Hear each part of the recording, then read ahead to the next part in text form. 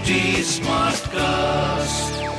You're listening to a Hindustan Times production brought to you by HT Smartcast. Hello, these are the top news for the day.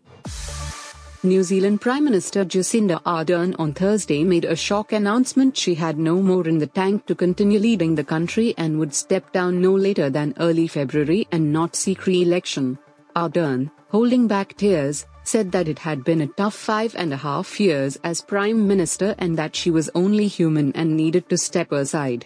This summer, I had hoped to find a way to prepare for not just another year, but another term, because that is what this year requires. I have not been able to do that, Ardern told a news conference. Prime Minister Narendra Modi will be in election-bound Karnataka's northern districts of Yadgiri and Kulburgi, and also in Maharashtra on Thursday to lay the foundation stone and inaugurate several projects. The Mumbai police has deployed its 4,500 personnel in the western suburbs as a part of a security arrangement. This will be Modi's second such visit to Karnataka this month. He was in Hooghly on January 12 to inaugurate the National Youth Festival, during which he had held a massive roadshow. In a startling revelation, a crying Vinesh Phogat on Wednesday alleged that Wrestling Federation of India President Brij Bhushan Sharan Singh has been sexually exploiting women wrestlers for many years, a charge vehemently rejected by the sports administrator and BJP MP.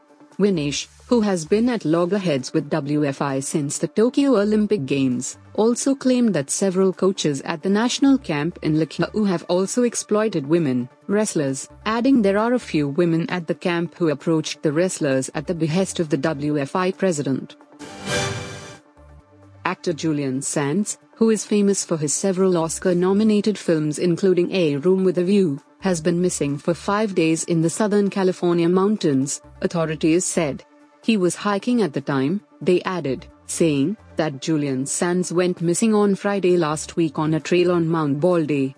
Authorities informed that search and rescue teams were looking for Julian Sands in the area of the San Gabriel Mountains but had to suspend the search later on Saturday owing to trail conditions and avalanche risks.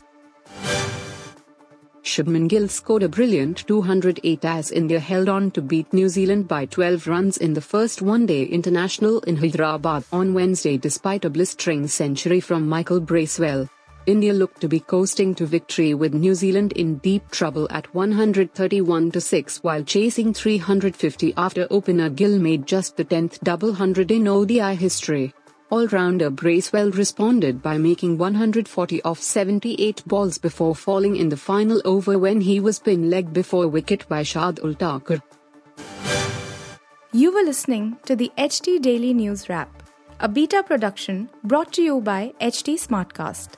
Please give us feedback on Instagram, Twitter and Facebook at HT Smartcast or via email to podcasts@hindustantimes.com.